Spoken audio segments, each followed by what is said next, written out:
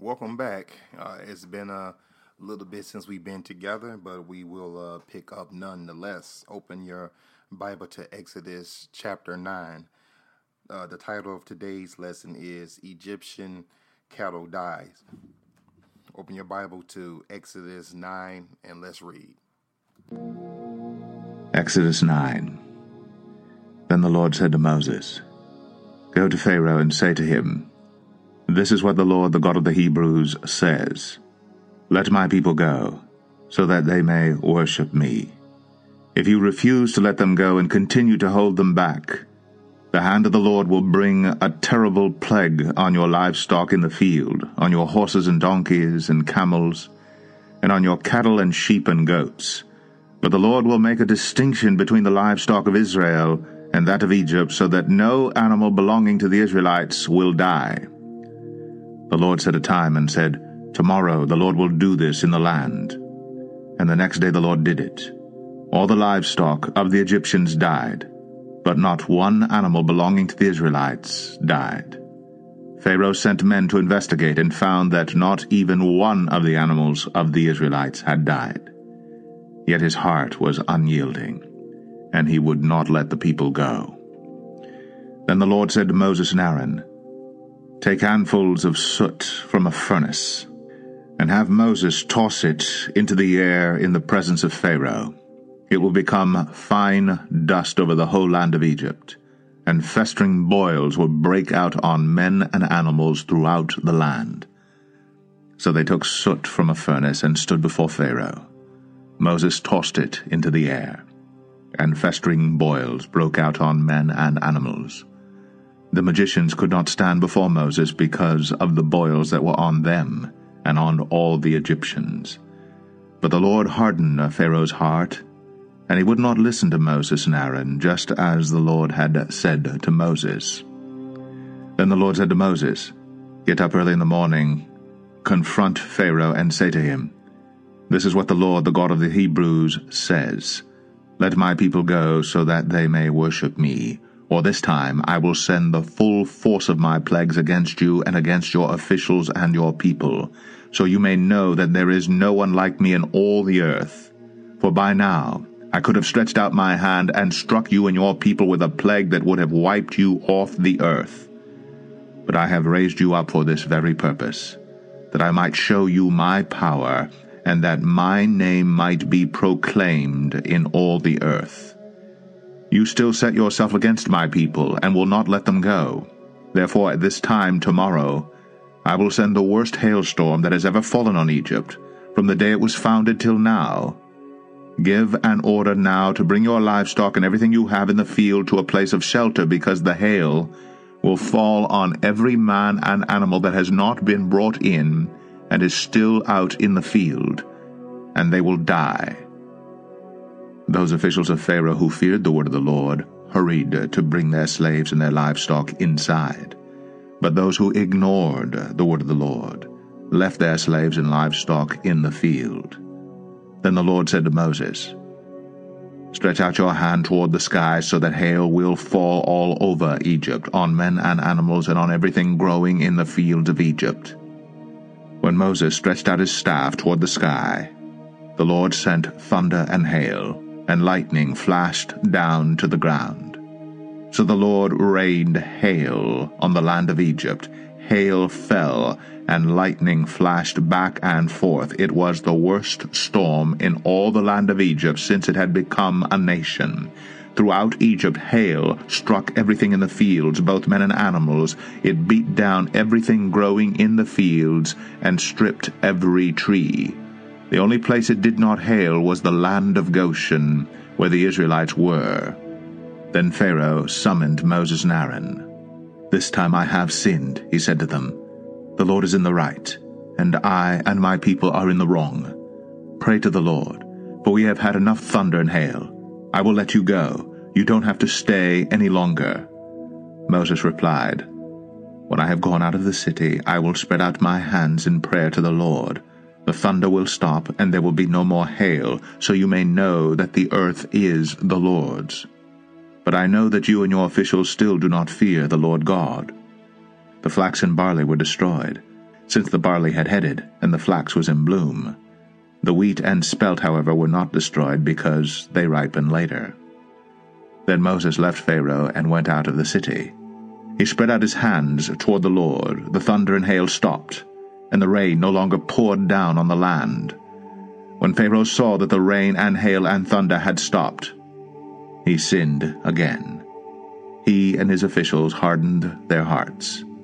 So Pharaoh's heart was hard, and he would not let the Israelites go, just as the Lord had said through Moses.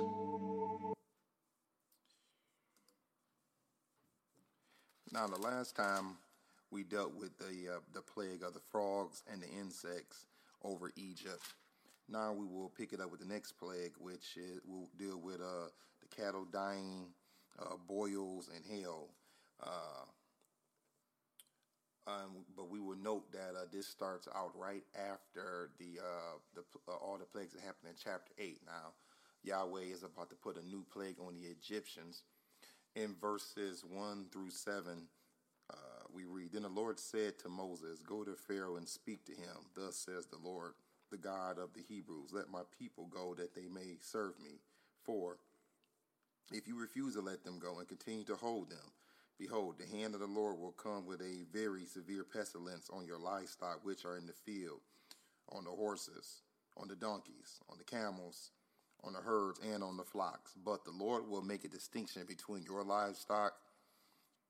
between the livestock of Israel and the livestock of Egypt, so that nothing will die of all that belongs to the sons of Israel.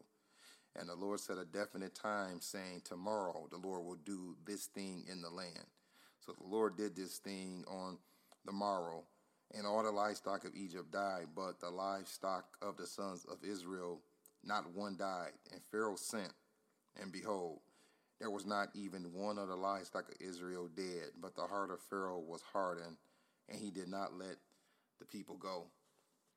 Now, there are two things that we want to note here. Number one, only the livestock of Pharaoh died. Number two, the livestock of Israel did not die.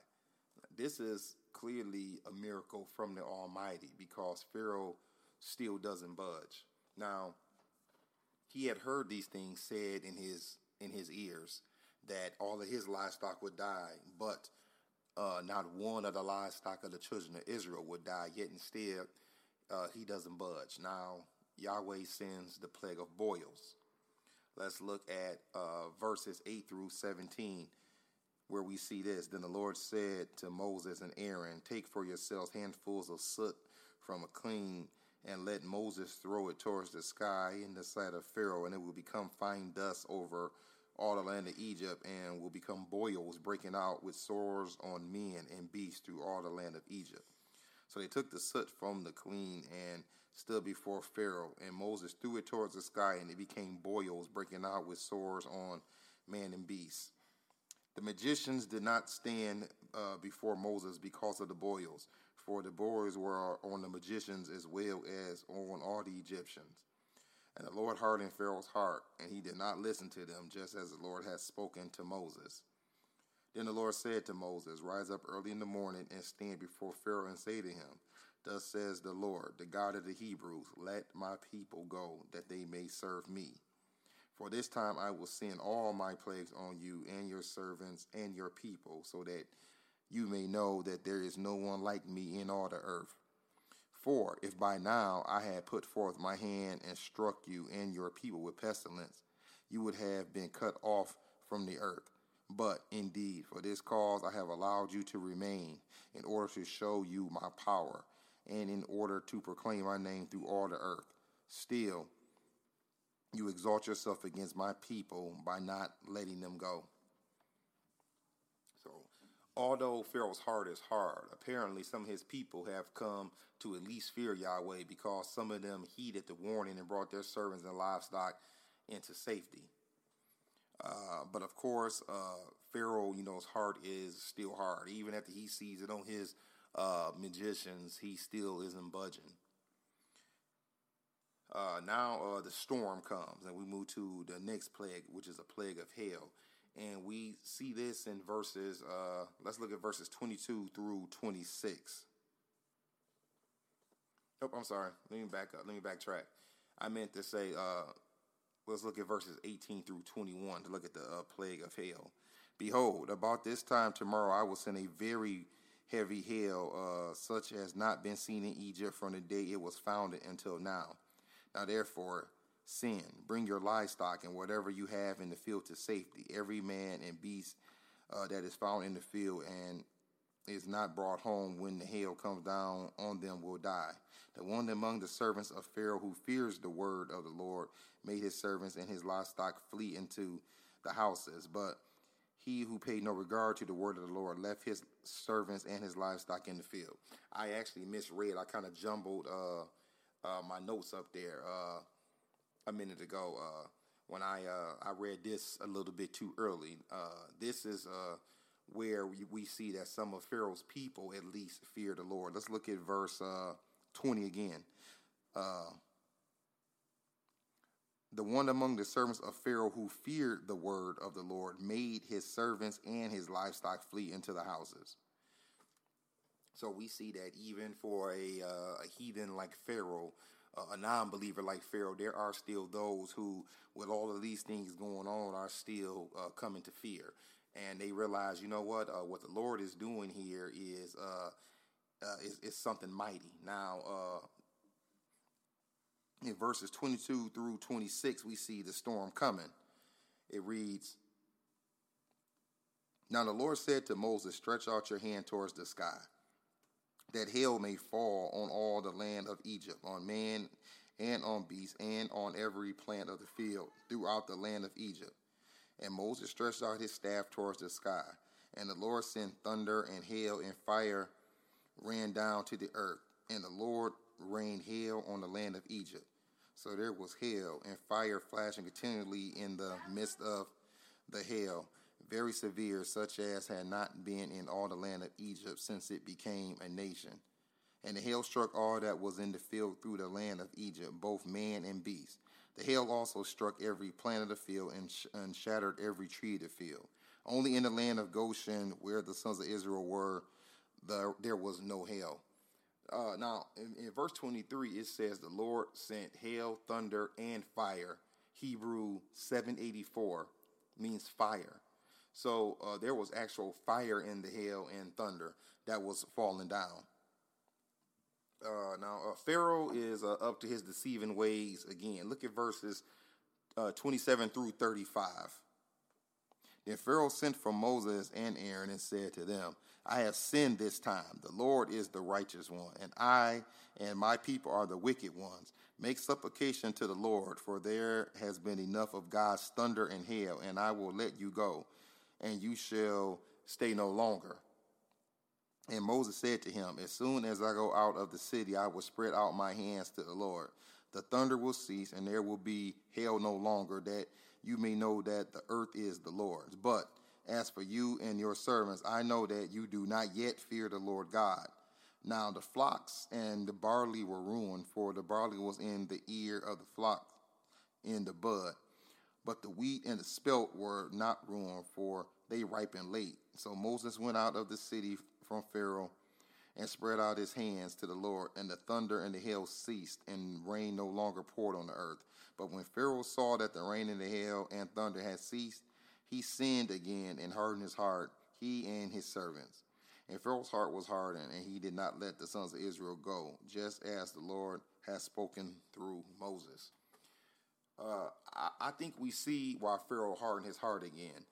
If you look at verses, let's look at verses 31 through 31 and 32 again. Now the flocks and the barley were ruined, and the barley was in the ear of the flocks was in bud. But the wheat and the spelt were not ruined, for they ripened late. Notice most of the crops were ruined, but the wheat and the spelt had not ripened yet. Now, what is spelt? According to Nature's Legacy, spelt is an ancient grain widely recognized for its many health benefits. Triticum spelta, the scientific name for spelt. It is a harder and more nutritious. It is a more hard and nutritious cousin to modern wheat. Some taxonomists classify spelt as a parent of wheat. So even to this day, we see one of the earliest domestic grains spelled hasn't changed since these Old Testament biblical times. All right, that brings us to the end of Exodus chapter 9. Thank you for listening. God bless.